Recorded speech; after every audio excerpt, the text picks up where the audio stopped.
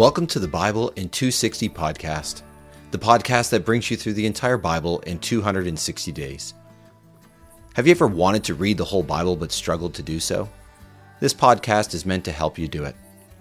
With 15 to 20 minute episodes per week, you will hear the entire Bible read to you. There will also be occasional brief notes to help explain context, as well as a concluding question or thought to consider. So welcome to the Bible in 260 podcast, your journey through the Bible in 260 days. Welcome to episode 22. So glad that you could be along on this episode again, listening to the Word of God.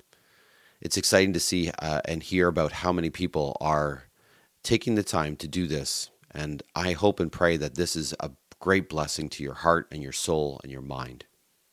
Today's theme is the struggle to obey. The reality that to be obedient to God, as we see in the life of Moses, in Paul's writing in the book of Galatians, that to be obedient is a struggle. It requires effort, but it also requires a reminder that God is who He is, and we are called to obey Him even when it's difficult. And so let's see how this works itself out. Chapters 4 to 6 of Exodus and Galatians chapter 6.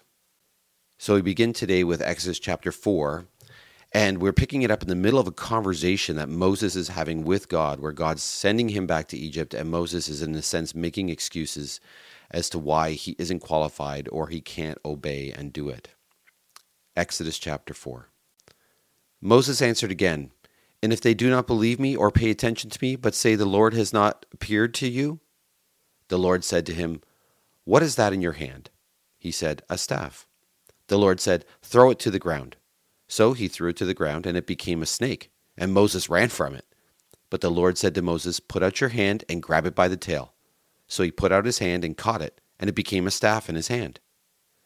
That they may believe that the Lord, the God of their fathers, the God of Abraham, the God of Isaac, the God of Jacob, has appeared to you, said God.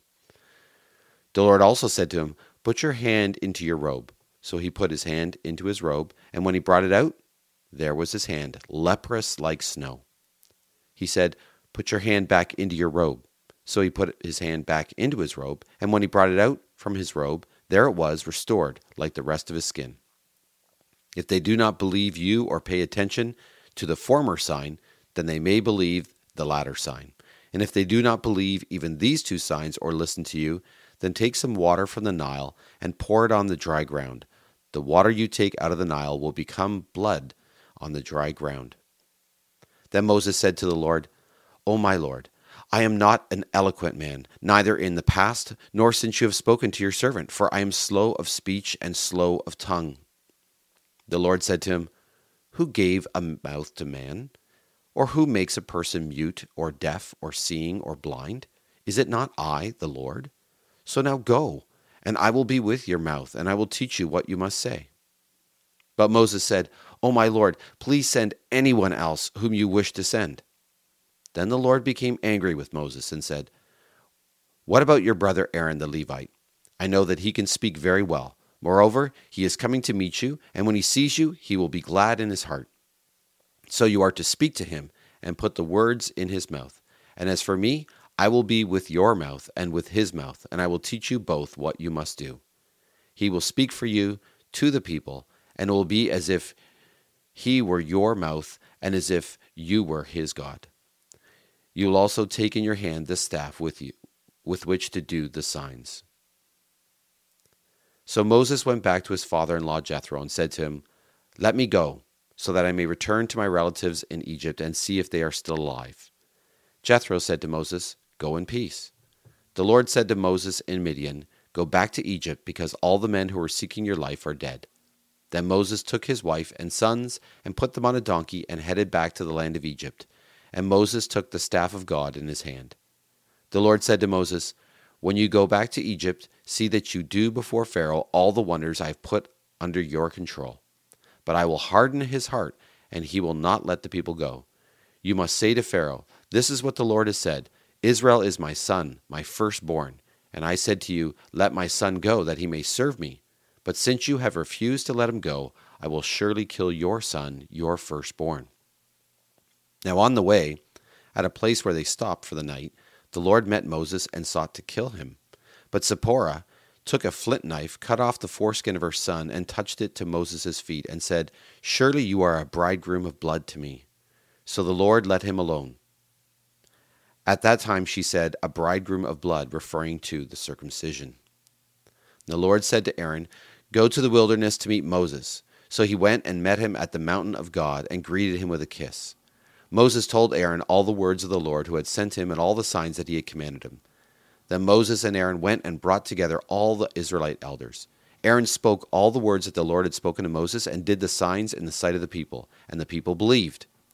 When they heard that the Lord had attended to the Israelites and that he had seen their affliction, they bowed down close to the ground. Afterward, Moses and Aaron went to Pharaoh and said, "This is what the Lord, the God of Israel, has said. Release my people so they may hold a pilgrim festive feast to me in the wilderness." But Pharaoh said, "Who is the Lord that I should obey him by releasing Israel? I do not know the Lord, and I will not release Israel." And they said, "The God of the Hebrews has met with us. Let us go a 3-day journey into the wilderness, so that we may sacrifice to the Lord our God, so that he does not strike us with plague or with sword." The king of Egypt said to them, "Moses and Aaron, why do you cause the people to refrain from their work? Return to your labor." Pharaoh was thinking, "The people of the land are now many, and you are giving them rest from their labor." That same day Pharaoh commanded the slave masters and foremen who were over the people. He said, "You must no longer give straw to the people for making bricks as before. Let them go and collect straw for themselves. But you must require of them the same quota of bricks that they were making before. Do not reduce it, for they are slackers. That is why they are crying, 'Let us go and sacrifice to our God.' Make the work harder for the men, so they will keep at it and pay no attention to lying words." So the slave masters of the people and their foremen went to the Israelites and said, "Thus says Pharaoh, I am not giving you straw. You go get straw for yourselves wherever you can find it, because there will be no reduction at all in your workload." So the people spread out through all the land of Egypt to collect stubble for straw. The slave masters were pressuring them, saying, "Complete your work for each day, just like when there was straw." The Israelite foremen whom Pharaoh's slave masters had set over them were beaten and were asked, "Why did you not complete your requirement for brickmaking as in the past, both yesterday and today?" The Israelite foreman went and cried out to Pharaoh, "Why are you treating your servants this way? No straw is given to your servants, but we are told, 'Make bricks.' Your servants are being beaten, but the fault is with your people." But Pharaoh replied, "You are slackers, slackers. That is why you're saying, 'Let us go to sacrifice to the Lord.' So now, get back to work. You will not be given straw, but you must still produce your quota of bricks." The Israelite foremen saw that they were in trouble, and when they were told, "You must not reduce the daily quota of bricks." When they went out from Pharaoh, they encountered Moses and Aaron standing there to meet them. And they said to them, "May the Lord look on you and judge, because you have made us stink in the opinion of Pharaoh and his servants, so that you have given them an excuse to kill us." Moses returned to the Lord and said, "Lord, why have you caused trouble for this people? Why did you ever send me? From the time I went to speak to Pharaoh in your name, he has caused trouble for this people, and you have certainly not rescued them." Then the Lord said to Moses, "Now you will see what I will do to Pharaoh. For compelled by my strong hand he will release them, and by my strong hand he will drive them out of his land." God spoke to Moses and said to him, "I am the Lord. I appeared to Abraham, to Isaac, and to Jacob as God Almighty, but by my name, the Lord, I was not known to them. I also established my covenant with them to give them the land of Canaan, where they were living as resident foreigners. I have also heard the groaning of the Israelites, whom the Egyptians are enslaving, and I have remembered my covenant. Therefore tell the Israelites, I am the Lord. I will bring you out from your enslavement to the Egyptians. I will rescue you from the hard labor they impose, and I will redeem you with an outstretched arm and with great judgments. I will take you to myself for a people, and I will be your God. Then you will know that I am the Lord your God, who brought you out from your enslavement to the Egyptians. I will bring you to the land I swore to give to Abraham, to Isaac, and to Jacob, and I will give to you as a possession. I will give it to you as a possession. I am the Lord." Moses told this to the Israelites, but they did not listen to him because of their discouragement and hard labor. Then the Lord said to Moses, "Go, Tell Pharaoh, king of Egypt, that he must release the Israelites from his hand." But Moses replied to the Lord, "If the Israelites do not listen to me, then how will Pharaoh listen to me, since I speak with difficulty?"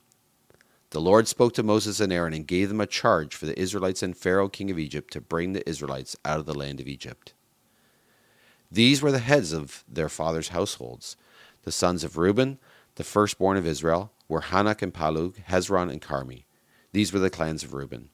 The sons of Simeon were Jemuel, Jamin, Ohad, Jachin, Sohar, Shaul, and the son of a Canaanite woman. These were the sons of Simeon.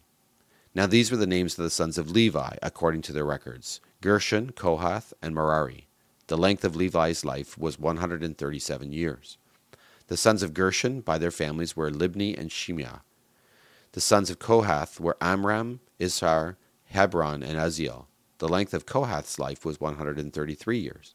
The sons of Merari and Mali were Mali and Mushli. These were the clans of Levi, according to their records. Amram married his father's sister Jochebed, and she bore him Aaron and Moses. The length of Amram's life was 137 years. The sons of Ishar were Korah, Nepheg, and Zikri. The sons of Uzziel were Mishael, Elasaphan, and Sithri. Aaron married Elishabed, a daughter of Abinadab and sister of Nashon, and she bore him Nadab and Abihu, Eleazar, and Ithamar. The sons of Korah were Asir, Elkanah, and Abiasaph. These were the Korahite clans. Now Eleazar, son of Aaron, married one of the daughters of Putiel, and she bore him Phinehas. These were the heads of the fathers' households of Levi, according to their clans. It was the same Aaron and Moses to whom the Lord said, "Bring the Israelites out of the land of Egypt by their regiments." These were the men who were speaking to Pharaoh, king of Egypt, in order to bring the Israelites out of Egypt. It was the same Moses and Aaron. And when the Lord spoke to Moses in the land of Egypt, he said to him, "I am the Lord. Tell Pharaoh, king of Egypt, all that I am telling you." But Moses said before the Lord, "Since I speak with difficulty, why should Pharaoh listen to me?" That's where we're going to leave the story. You can see this back and forth between Moses and God and the people, this struggle to obey. And here we leave it off to pick it up again next time. And we conclude today by reading Galatians chapter 6, the last part of this letter of the Apostle Paul to the church in Galatia.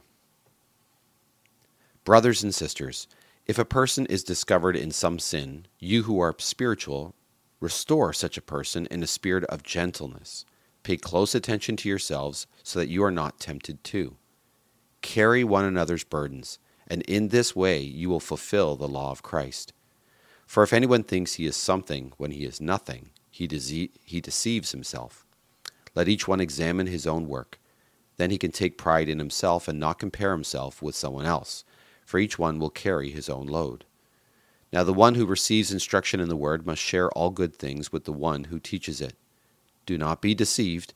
God will not be made a fool, for a person will reap what he sows, because the person who sows to his own flesh will reap corruption from the flesh, but the one who sows to the Spirit will reap eternal life from the Spirit. So we must not grow weary in doing good, for in due time we will reap if we do not give up. So then, whenever we have an opportunity, let us do good to all people, and especially to those who belong to the family of faith. See what big letters I make as I write to you with my own hand. Those who want to make a good showing in external matters are trying to force you to be circumcised. They do so only to avoid being persecuted for the cross of Christ. For those who are circumcised do not obey the law themselves, but they want you to be circumcised so that they can boast about your flesh. But may I never boast except in the cross of our Lord Jesus Christ, through which the world has been crucified to me, and I to the world. For neither circumcision nor uncircumcision counts for anything. The only thing that matters is a new creation. And all who will behave in accordance with this rule, peace and mercy be on them and on the Israel of God. From now on, let no one cause me trouble, for I bear the marks of Jesus on my body. The grace of our Lord Jesus Christ be with your spirit, brothers and sisters. Amen. So ends the book of Galatians, and just again, notice there's this struggle going back and forth. The Apostle Paul's describing it, but in the end, the power, the strength to fight the good battle, to obey, comes from looking back to Jesus, who obeyed in our place and took the cross for our disobedience. And in finding him and trusting in him, there is new life, new creation, new power to live an obedient life.